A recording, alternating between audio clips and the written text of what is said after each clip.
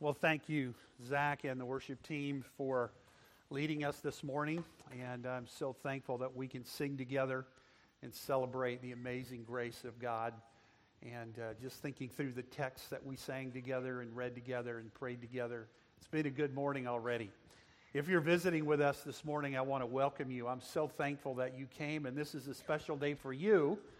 And it's a special day for me because this is your first Sunday here, and this is my first Sunday as the official senior pastor of Palmetto Baptist Church. So we get to come together, and I know there are 3 or 4 of you that I've already met. So thankful that you're here. I hope that you found a warm welcome from our family, and trust that the Lord will bless your heart as you're here with us this morning.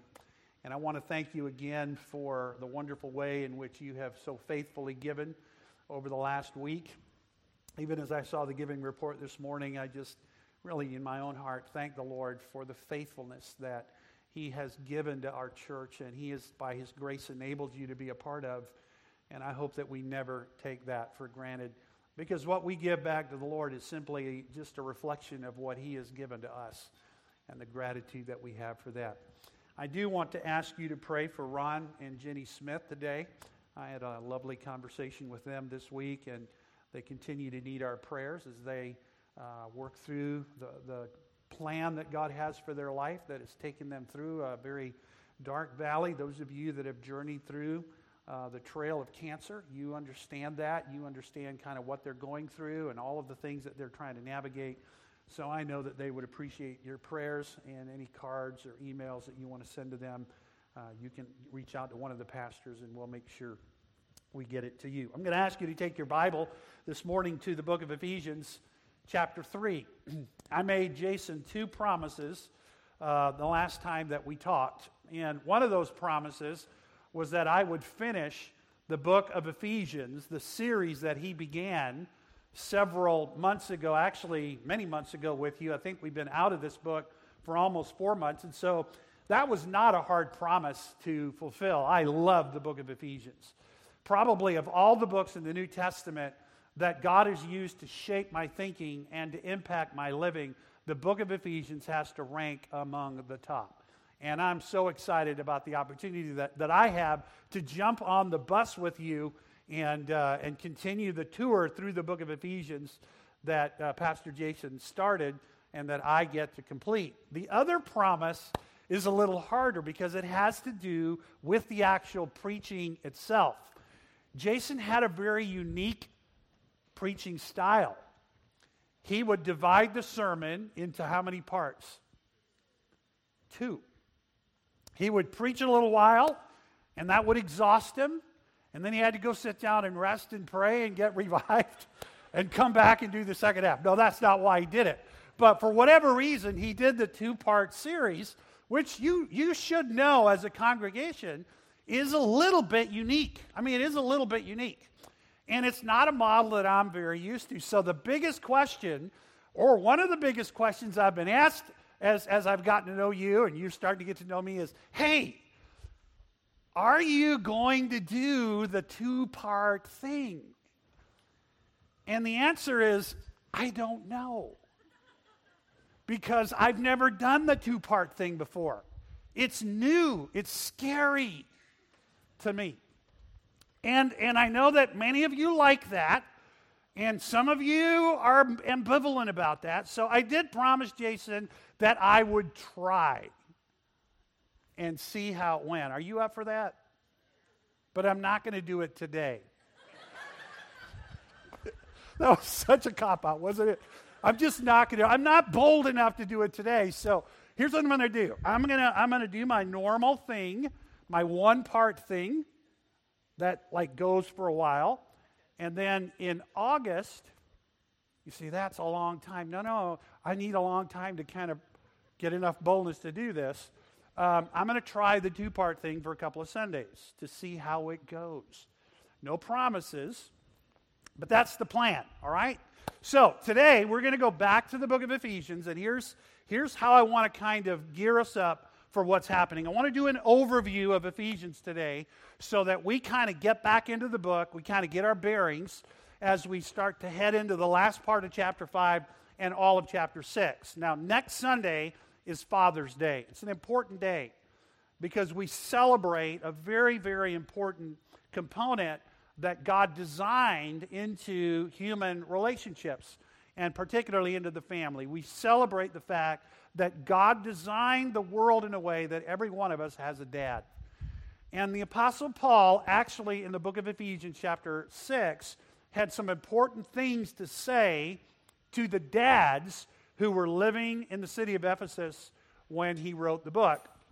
So we're going to jump ahead in the series, and we're going to go right to that section in chapter 6 where the Apostle Paul speaks to the dads at Ephesus, and we're going to listen into that conversation, and then we're going to try to bring that conversation out of Ephesus and into our own lives as families, as children, as wives, as we celebrate the fact that God has designed the world in such a way that every one of us has a dad.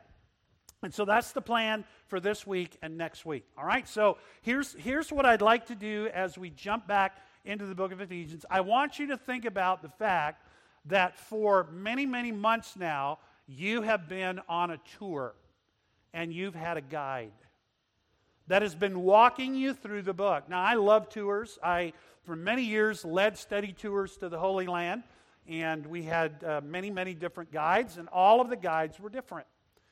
And I would go back to the same places every year. I think I've been over to Israel about 14 times now.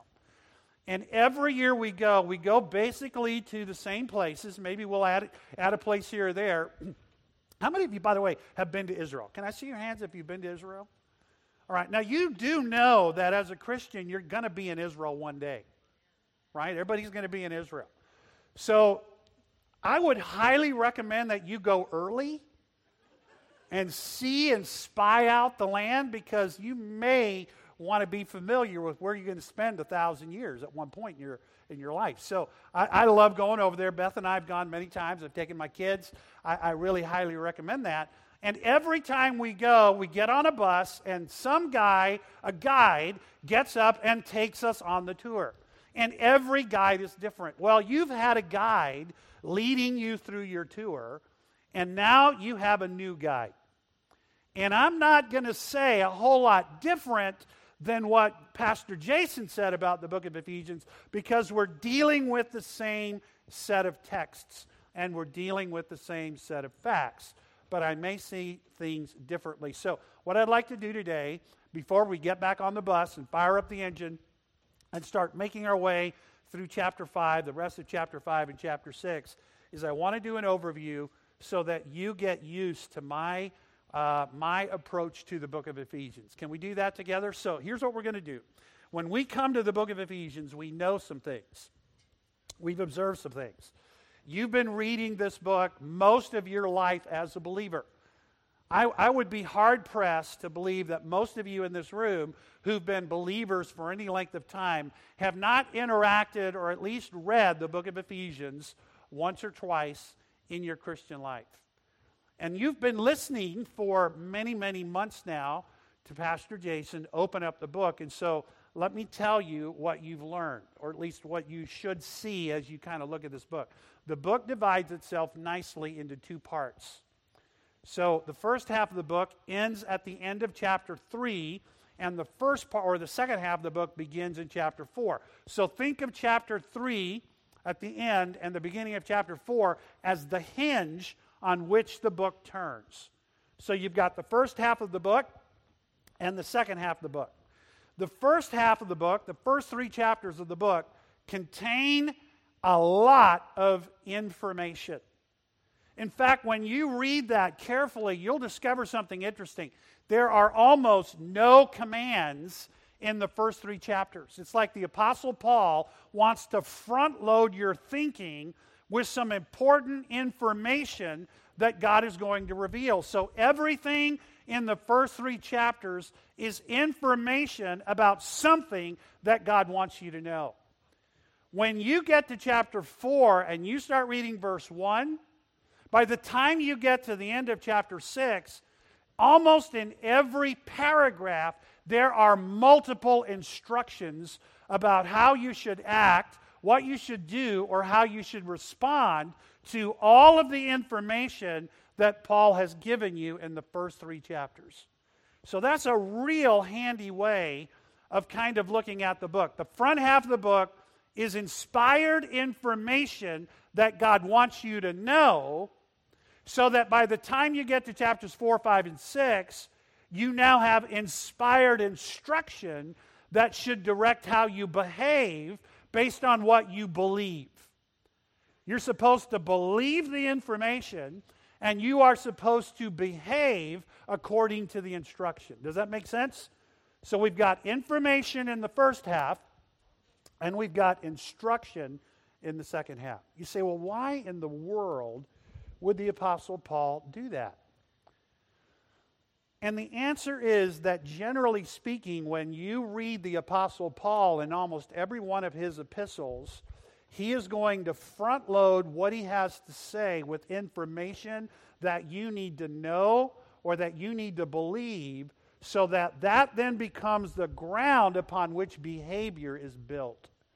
Our behavior rises up out of what we believe. And that's true not just in life, but that's really true in our spiritual lives. And so Paul has some things that he wants you to believe, he wants you to know, and then he has some instructions that he wants you to carry out. And those two things make up the content of the book of Ephesians. Now here's another way of looking at the book of Ephesians. These 6 chapters set forth 4 big ideas. And so I want you to just take your Bible and let's look at the 4 big ideas this morning, because if we can grab the 4 ideas in our thinking, then I think we'll have the book at least in our head, so that we can jump back into chapter 5 and pick up where we're headed and where Paul wants us to go. So here's the first big idea. Big idea number 1 is that the book of Ephesians expresses a divine purpose. God is up to something, and he wants you to know what that is. So the first half of the book of Ephesians is telling you what God is doing, and the summary statement of that is in chapter 3, verse 21. By the time God is done with the thing that he is doing, here's what everything in the universe should be doing. It should be glorifying him. And you can see that in verse 21. To him, that's God the Father, to him be glory in the church and in Christ Jesus throughout all generations, forever and forever. Amen. So let's look at that purpose out of that verse, and we'll kind of come back to some of the passages in chapters 1 and 2 to kind of pull some of that out together.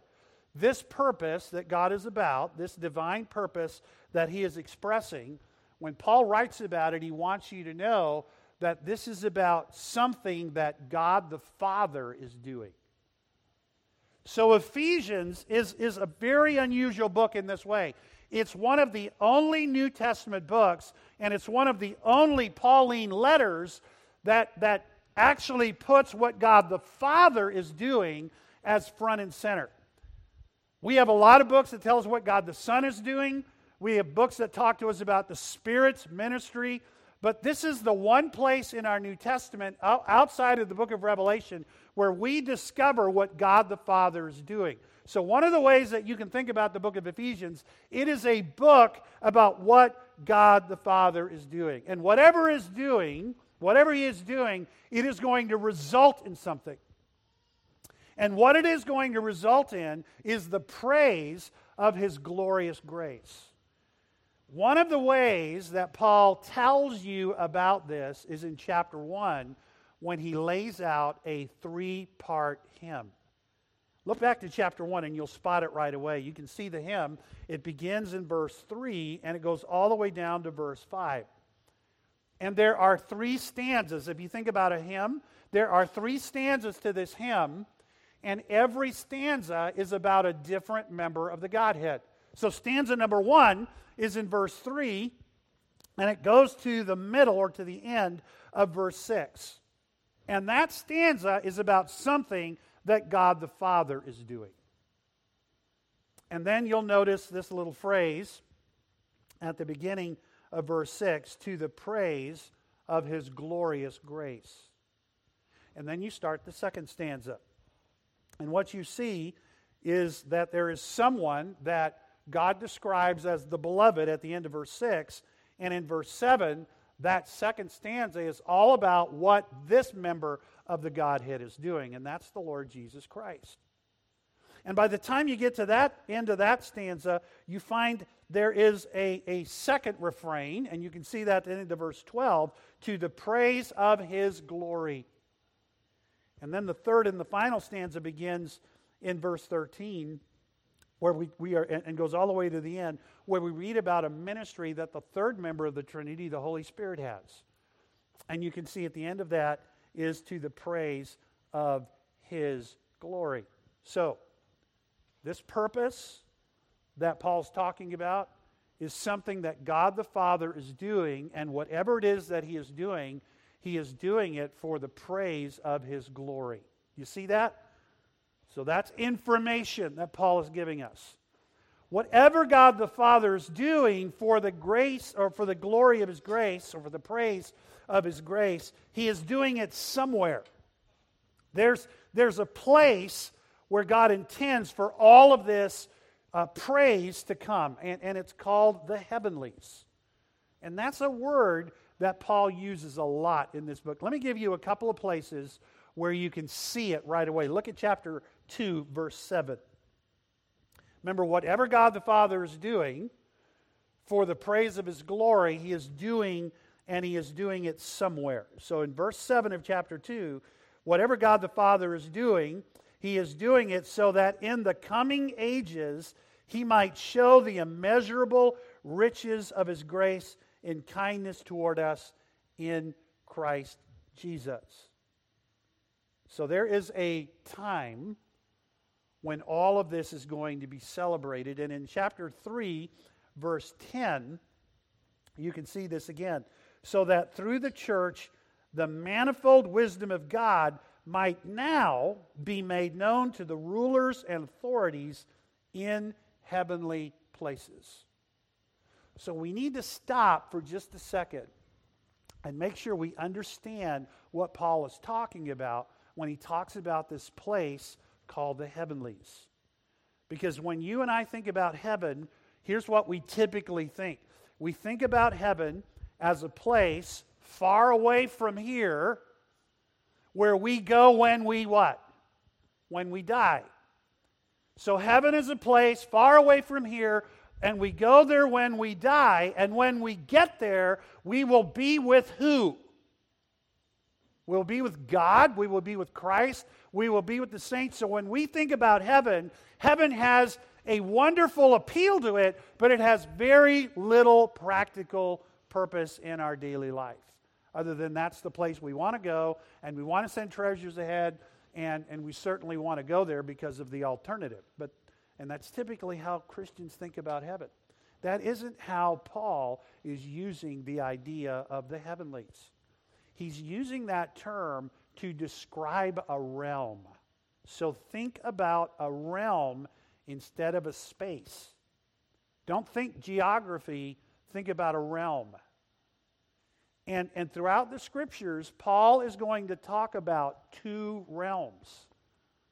There is the realm that you and I live in, the earthly realm, and there's another realm that exists right alongside it, and that realm is the heavenly realm. It's the realm where God and all of His created beings exist, and it is where His purposes are carried out.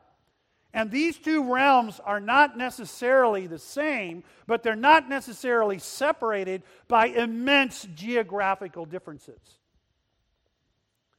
If God would open your eyes and enable them to see what He can see, you would see this realm. And it would shock you. It would stun you. It would amaze you. When your eye, my eye, does not have the capacity to see certain things. It's not built to see certain things. But there are human instruments that have been developed that when I put them to my eye, I can actually see things that my human eye by itself cannot see. I had no idea what lived in a cell or in a blood cell. But you put your eye to a microscope, and all of a sudden, what is that little drop of blood on a slide is teeming with life that you could not see with your unaided eye. Well, the Scriptures and the Spirit of God illuminating you through those Scriptures are designed to help your spiritual eye see things that your human eye cannot see. And so there are things in this realm that you and I live in. We are part of two realms. We live in this earthly realm and we live in this heavenly realm, and we have a very big stake in what happens here. And all of this praise that comes out of what God the Father is doing is happening in that realm. Because in the other realm, there is no praise other than the praise we give Him. And so there is this place where all of this is taking place. And then there is a time that God wants all of this praise to happen, both now in this age as well as in the age to come. And you can see that as we looked at that text in verse 21 of chapter 3. To Him be glory in the church and in Christ Jesus throughout all generations, forever and ever and ever. So God is up to something. He is doing it for the praise of His glory. He's doing it in a realm that is every bit as real as the physical realm that you and I exist in today. And He is doing it now and in the age to come. And He is doing everything that He is accomplishing through a group of people that He has called together and given to His Son. Everything that is going on in the book that God the Father is up to is being done through this community of people that have been gathered together and given to His Son so that His Son can lead and be their head. And you can see that again in verse 21 of chapter 3. To Him be glory in the church and in Christ Jesus throughout all generations, forever and ever. Amen. So that's big idea number one. There is a divine purpose that the Apostle Paul is laying out in the first 3 chapters of the book of Ephesians, and it is something that God the Father is doing. He is doing it for the praise of His glory. That praise is going to be given in a realm that you and I live in, a spiritual realm that Paul calls the heavenlies. Whatever is going on in that realm is going to be accomplished by a group of people who have been called together by God and given to Jesus as their head. And so we now need to ask the next question, and that is, so what is this thing that God is doing? That involves the church, that involves Jesus, and that involves the praise of His glory. What is this big thing that God is doing? So there's a divine purpose expressed, but there is a divine plan explained. Paul says, listen, when you get this plan, it is going to amaze you. In fact, he starts off this way in verse 1, chapter 3. Blessed be the God and Father of our Lord Jesus Christ. Not just because He's blessed us with every blessing that is available by the Spirit, and those blessings are yours right now in this realm that we're talking about. It's not just because of what God has done for you, it is because of what God is doing in the universe that He deserves to be eulogized or to be blessed. So what is it that God is doing? And you can see the answer to that in the middle of this hymn in chapter 1, beginning in verse 9 and going all the way through verse 10. God is making known a plan to us. And He uses the word mystery, right? So think about mystery. How many of you like to read mystery books? I love reading mystery books. Man, if I just want to just veg, one of the things I like to do is I like to get a good mystery book, and I like to read the mystery. But I have a way to read it. I have a stress-free way of reading a mystery book. I always go to the end and read the last chapter. Because at the last chapter, you find out everything that's going on, right? So now you can go back to the beginning and you know what's going on. And you don't have to stress out that you're going to go down a rabbit trail. Like, the writer will try to lead you down. Like, nah, I'm not going there because I know what you're doing. It's a wonderful way to read a mystery book, right? So when you see this word mystery in Ephesians, that's typically what we think, but that's not how Paul uses the word. A mystery, the way I'm using the word, is a riddle. And if you can just get enough facts together, you can solve the riddle. But think about it this way. If a mystery is a riddle, if you just get enough facts together, you can solve the riddle. But what if it's this? What if the mystery isn't a riddle? What if it's a secret? Now that's different. There are some people who stink at keeping secrets. In fact, if you have something you want the world to know, you go to that person and you tell them, I'm going to tell you a secret. It's a fail-safe way of getting the word out, right? But that's not the way God keeps secrets. When God has a secret, nobody is going to discover that secret until he does what? Until he reveals it. So the Apostle Paul is telling you that this divine plan that he's about to explain to you is a divine secret that God has been keeping, and he is now revealing it. And it is a stunning revelation. So what is this secret that God is doing? It has Christ at its center. Whatever the secret is, God the Father has designed it, but God the Son is going to accomplish it. And you can see that because it's in the second stanza of that hymn, and the person that is the focus of that stanza is Christ. Look at verse 7. In him, that's Christ, we have redemption through his blood, the forgiveness of our trespasses according to the riches of his grace, which he lavished upon us in all wisdom and insight, making known to us the mystery of his will according to his purpose, which he set forth in Christ. So whatever this plan is that God is revealing, it has Christ at its center. So what is it that God the Father is going to do through Christ? And it's in verse 9. He is making known to us the mystery of his will according to his purpose, which he set forth in Christ. And here it is, as a plan for the fullness of time.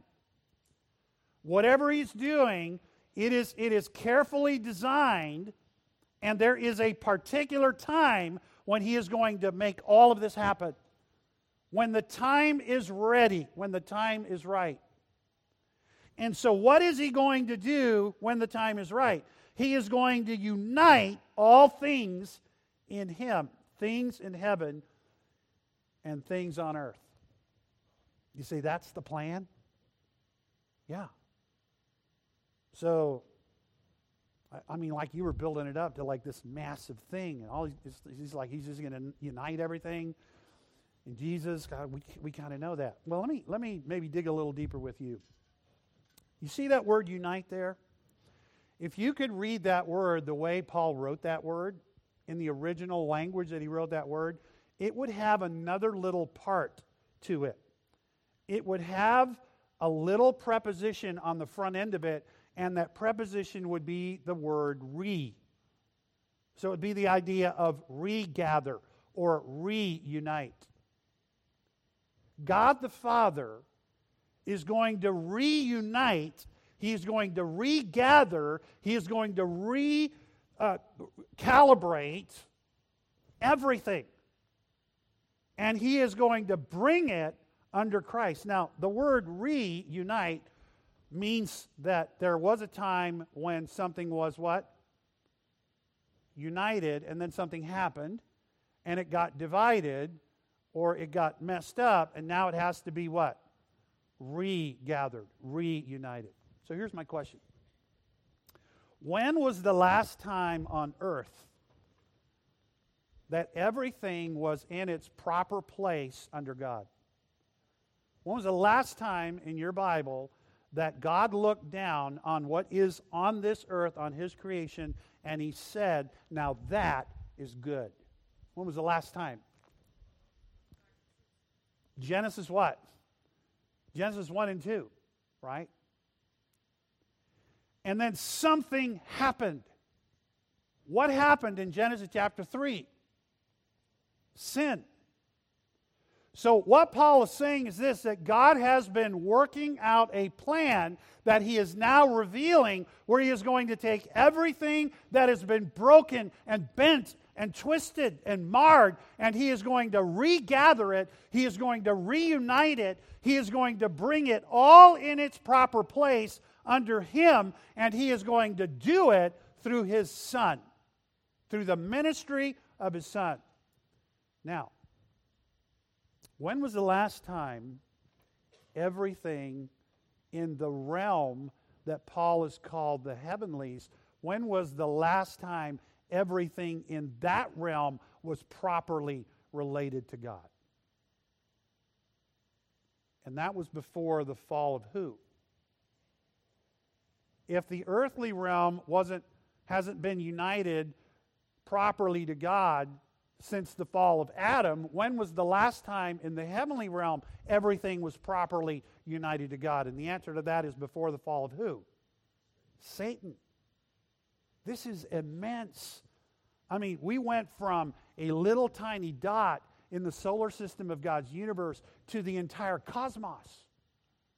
God is doing so much more than just fixing something that went wrong on a planet in the backwater of His universe. He is actually doing something on a cosmic level.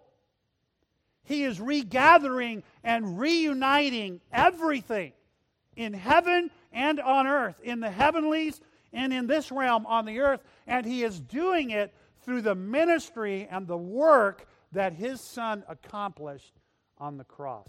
That is stunning. That is absolutely stunning.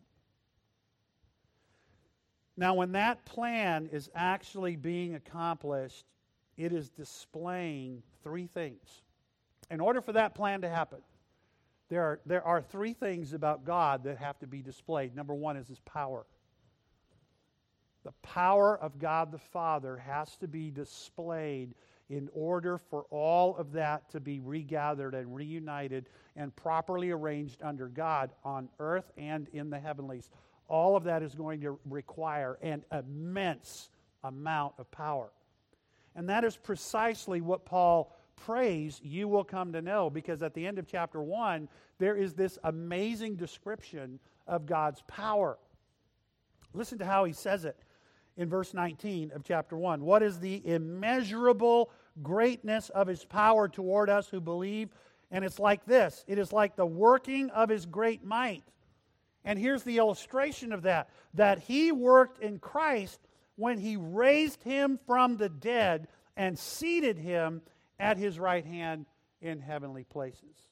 And it wasn't just raw power, it was actually authority, because that power and that authority were given to Christ.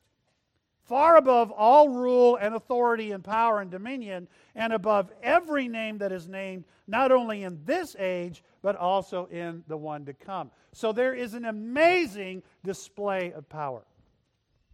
I want you to maybe think about how we could understand that. Think about the immense power that humanity has been able to generate. I mean, we have immense capacity to do things. We have the capacity to design cities and build buildings and vehicles. I mean, there's just an immense capacity of power. Human power has actually figured out a way to take a piece of metal and shape it in such a way that you can take a couple of hundred people and put it inside, and then put a couple of 1,000 pounds of luggage along with them and catapult that 30,000 feet into the atmosphere and keep it there. And move it from point A to point B. That's an immense amount of power.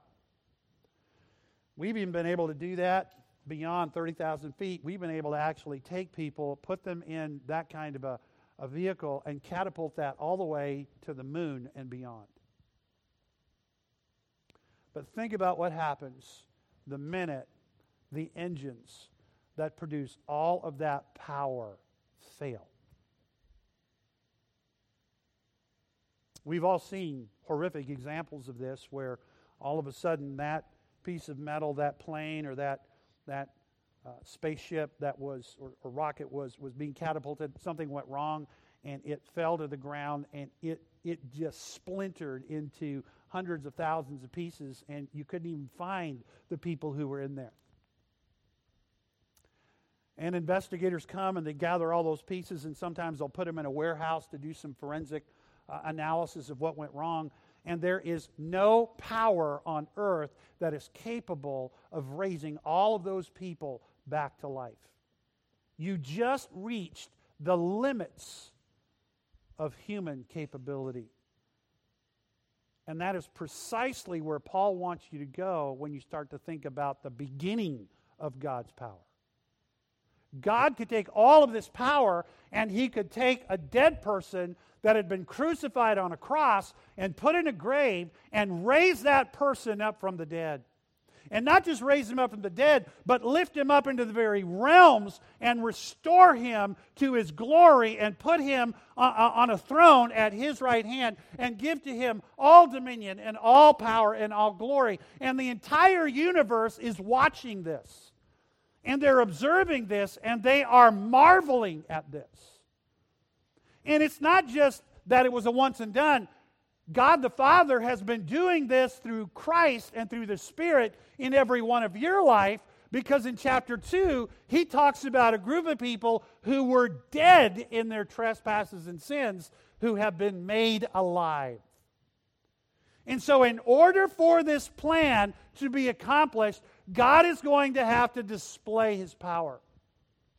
But if He's going to do it through the church, He's going to have to display something beyond power. He's going to have to display His mercy and His grace. Because there is no possible way that people who have destroyed the unity that God created at the beginning because of sin are going to be able to stand in the presence of a holy God and do anything that brings Him glory apart from God's mercy and grace. And that's what you see in chapter 2. Look at verse 4. But God, being rich in mercy, because of the great love with which He loved us, even when we were dead in our trespasses, made us alive together with Christ. By grace you have been saved. And then He raised us up with Him, and He seated us with Him in the heavenly places, in Christ Jesus, so that in the coming ages He might show the immeasurable richness of His grace. That's stunning. This plan that God is doing in the heavenlies for His glory involves you, and it involves me. And the very same thing that God the Father did with Christ, He has done with every one of you. Every August, my wife and I, for many years, have gone down to a place in Florida where we vacation as a family. And there's a little place where I like to walk and jog when I'm there. And along the place, about a mile down the path, there is a mailbox. It's my favorite mailbox that I've ever seen. I mean, some people like mailboxes. I'm not really a big mailbox guy, but I love this mailbox.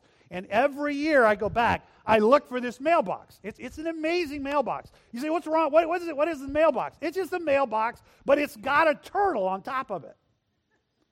There is this massive turtle on top of the mailbox. Now, it's not live, so if you're worried about like animal rights, it's not a dead turtle, it's a fake turtle, right? So it's stuck on top of this mailbox. And you know why I love this mailbox? Because every time I see this mailbox, I think about how that turtle got up there. Because turtles don't have the natural capacity to climb mailboxes or fence posts. So if you see a live turtle on top of a fence post or a mailbox, you immediately know something. That turtle had help. Right? Somebody put the turtle up there.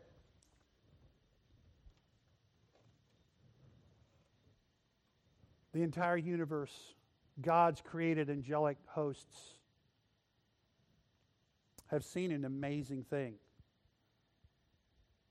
They turned and they saw seated on the throne of heaven God the Father, and right next to Him God the Son. And then they looked a little further, and right next to God the Son, seated on a throne, was you.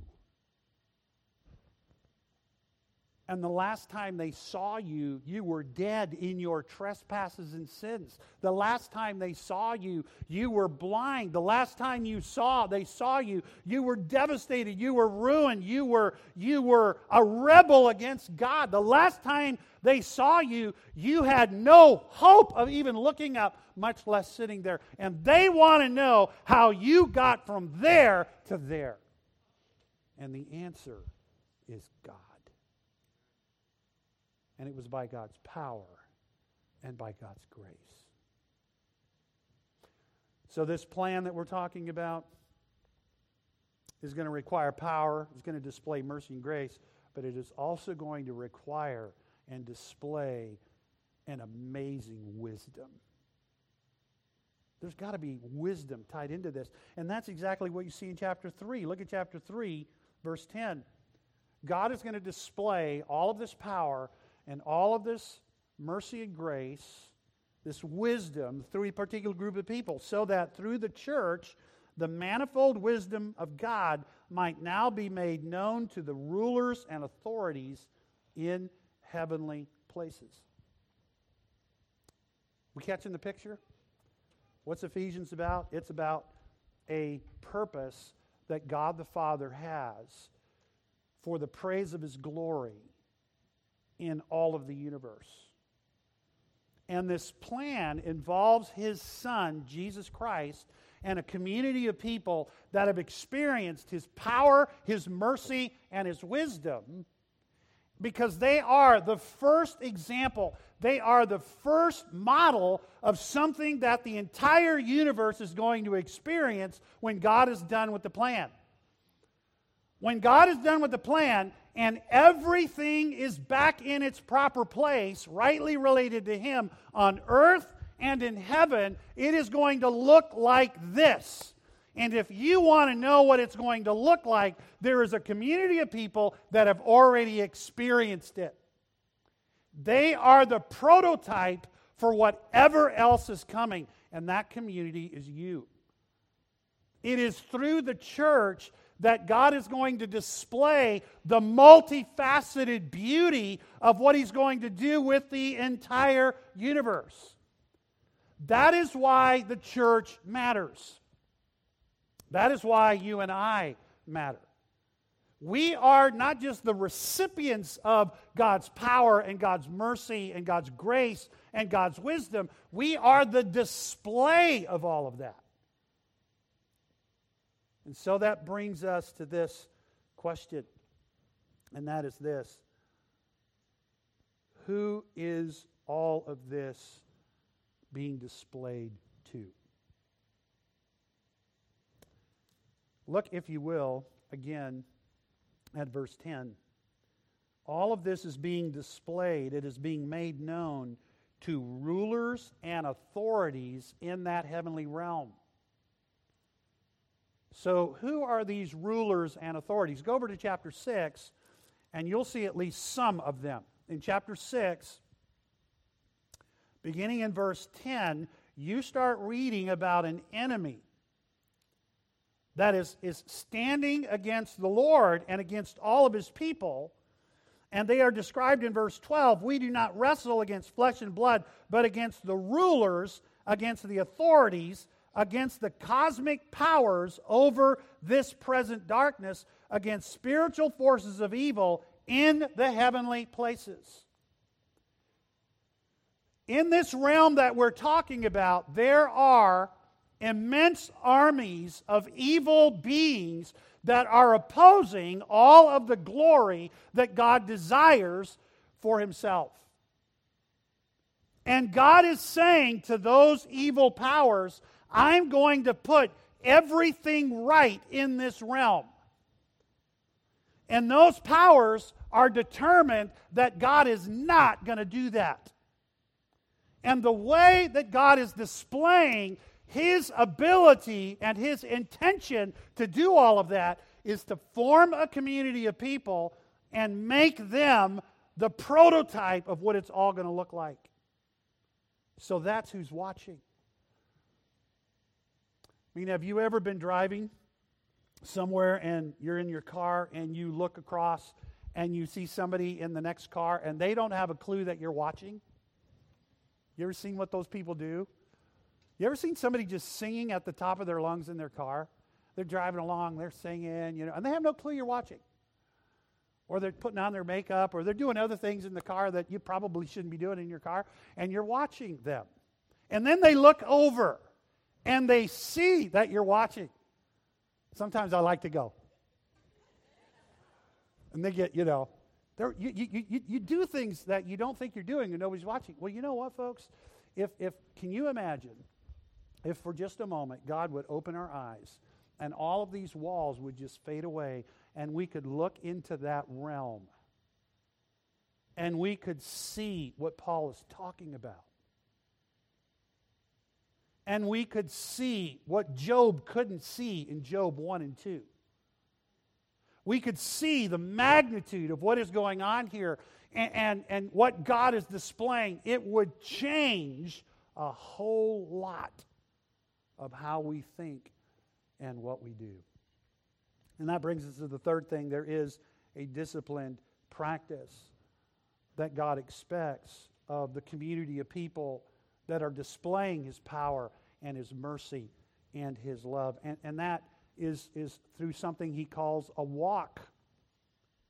And beginning in chapter 4, going all the way through the end of chapter 5, 5 different times He's going to talk about the walk of these people that are supposed to be displaying all of this power, all of this grace and mercy, and all of this wisdom as the prototype of God's ability to make things right, to rearrange things and regather things so that everything is as it should be under Christ. So what does that walk look like? Well, in chapter 4, verse 1, all the way through verse 15, he talks about that walk when you come together as a church. The word walk there isn't talking about what you do with your feet. It's talking about how you live your life. As a community of people, that is the illustration of God's ability to do this big plan that He's doing. God says to that group of people, I've called you, I've equipped you, and now here is what I want you to do. Now that you know what I'm up to, here's what I want you to do. I want you to walk. I want you to live a certain way. And when you come together as a church, it is a walk of unity. It is a walk of harmony. The one place where there should be relational and theological unity is in the church.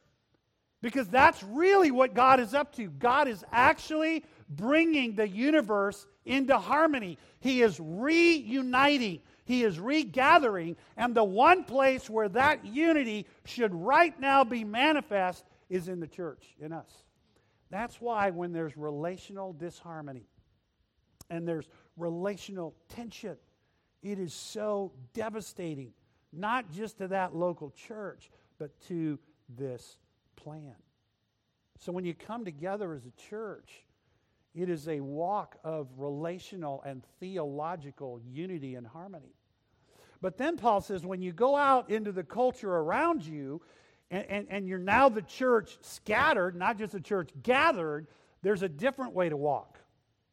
You still need to be relationally unified and theologically harmonious together, but as you go out into the fallen culture around you, there is a walk, and this walk involves a radical contrast. It is a contrast in the way you think and in the way that you live, and you can see that in verse 17 all the way down to the end of chapter 4. It is a walk that actually reveals the immense love that God has for people. And you can see that in chapter 5, verse 1, or verse 2, walk in love. And then it is a walk in which you live as God's light. and you reprove the darkness. How do you drive darkness out of a place? You bring light. And that is exactly what Jesus described us as. You are the lights of the world. He has scattered us throughout the world because He is reproving darkness. He is making darkness vanish as a part of this great plan. So there is this walk of unity as a church. There's a walk of contrast that involves walking in love and walking as light. And then there's a walk that should affect every one of our relationships, every aspect of every relationship that we have in our life. And it is a walk that is governed by the wisdom the Spirit gives. And it's basically a walk that Paul says is submissive. It's rightly related to all of the authorities in our lives. And so this walk is going to look a certain way for husbands. It's going to look a certain way for wives. It's going to look a certain way for children. It's going to look a certain way for parents. It's going to look a certain way for masters. And it's going to look a certain way for servants. And Paul says, when you take this seriously, remember back in chapter 2, verse 10, there are good works that were created by God for you to walk in. These are the works. These are the walk works that God the Father created. There's a walk of unity in the church. There's a walk of contrast in the culture. There's the walk of light. There's the walk of love. And then there's the walk in relationships that are rightly related to each other. So when your marriage as a husband and wife, when you're not rightly related, you're doing damage to this big picture God is presenting to the universe. As a son or daughter, when you are not rightly related to your mom or dad, or dads and moms, when you're not rightly related to your son or daughter, or when you're not rightly related to your employer or to your workers, there is bigger impact than just that tiny moment. There is this huge thing that God is doing. And that brings us to the final thing this morning. There's a divine purpose, there's a plan, there's a practice that's expected, this walk, but there is a devastating problem. And the problem is this: there is an enemy that is determined to make sure you don't walk that way. There is an enemy that is coming against you, and he's coming against you daily. He's coming against you hourly. He's coming at you personally. He has targeted strategies by which he has tumbled down some of the most amazing of God's servants.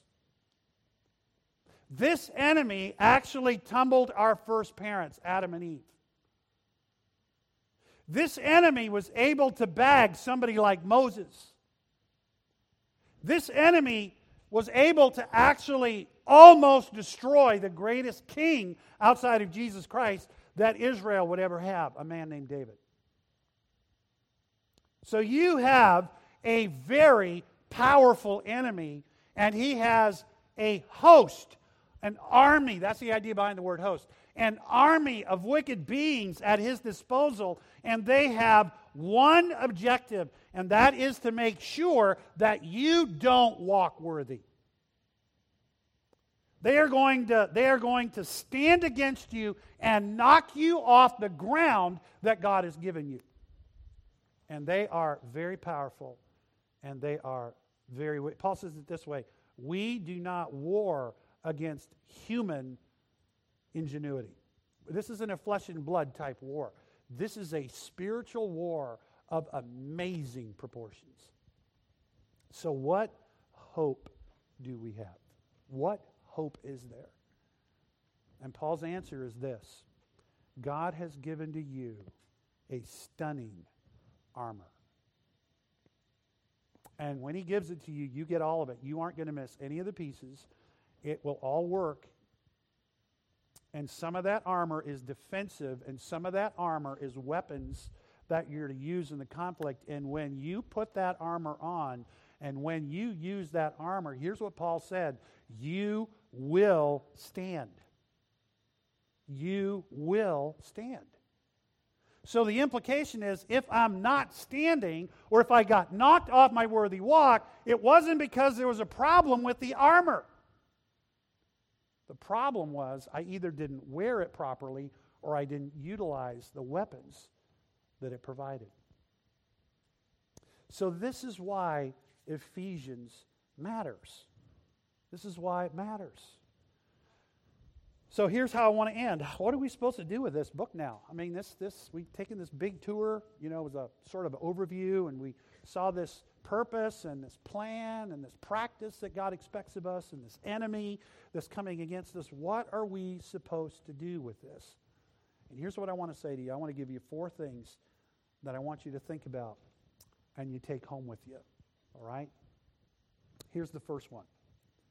Embrace God's purposes for His glory. You know, when I read the book of Ephesians this morning, I read the whole thing. It took me about 30 minutes.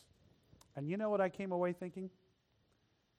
This is not about me. This is not about me. Because so much of life, as I live it, is about me. I got stuff I got to get done. I got this mess over here I got to work on. I got this problem. And so much of my life is spent trying to get God on board with my purposes. And then you read a book like Ephesians, and you see this immense thing that God is doing, and you're like, oh my word, this isn't about me at all. This isn't about me. I am not the center of this. I have a part in this, but this isn't about me. God is doing so much bigger purposes than my little purposes. So application number 1 off of a trip like this is, God, I want to embrace your big purpose. I want to embrace your purposes. So that's application number 1. Application number 2, engage in the plan. Engage in the plan. You say, well, the plan is for God to reunite all things in Christ. So engage in that plan by walking worthy. Preserve the unity in the church. Walk in contrasting ways to the pagan culture around you.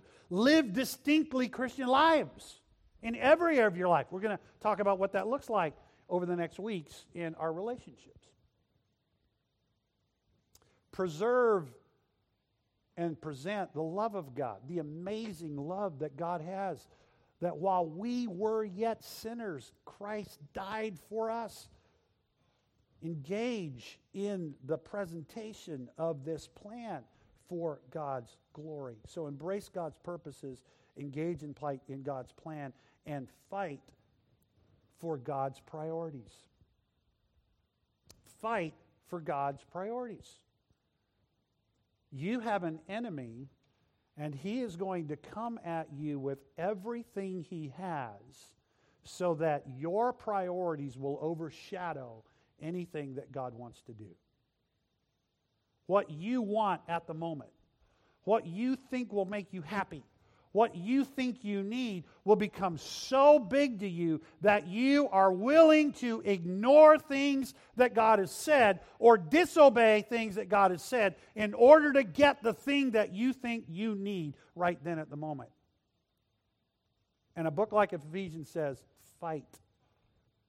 When that starts to come up in your thinking and it starts to come up in your heart, you need to fight for God's priorities. So embrace God's purposes, engage in God's plans, and fight for God's priorities. And a very practical way for you and I to do that is this: be reconciled to God and be reconciled to others. Because that's the plan, isn't it? Ephesians 1, 9 and 10. God is going to reunite everything. So if God is going to reunite everything, and you and I are supposed to be the model of that, are you rightly related and united to God in your life right now? And you know if you are or you aren't, right? I mean, it's not like God hides that. It's you know in your heart if you are, if you're not. And if you're not, then just go to the Lord and say, God, I'm sorry. I repent. I want to be a part of what you're doing. And I want to be reconciled to you.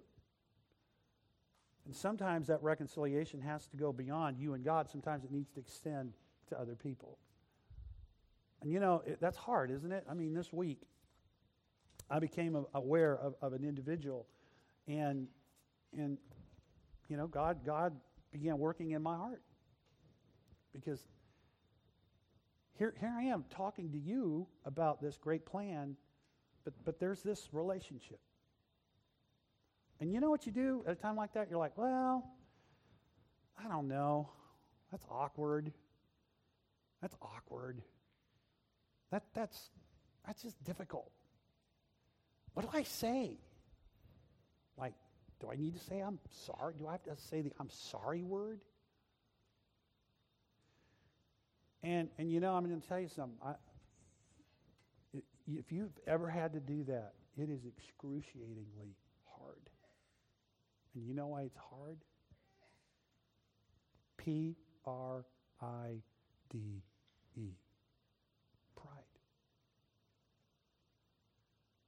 It is the master weapon that Satan uses to destroy us.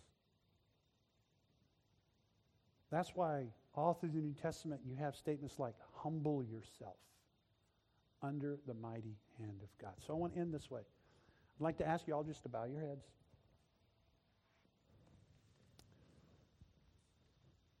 We're not usually going to take this long to work our way through a text. We just had a lot to cover as we did our flyover of Ephesians. But I want to be very sensitive to the Spirit of God in your life and in my life.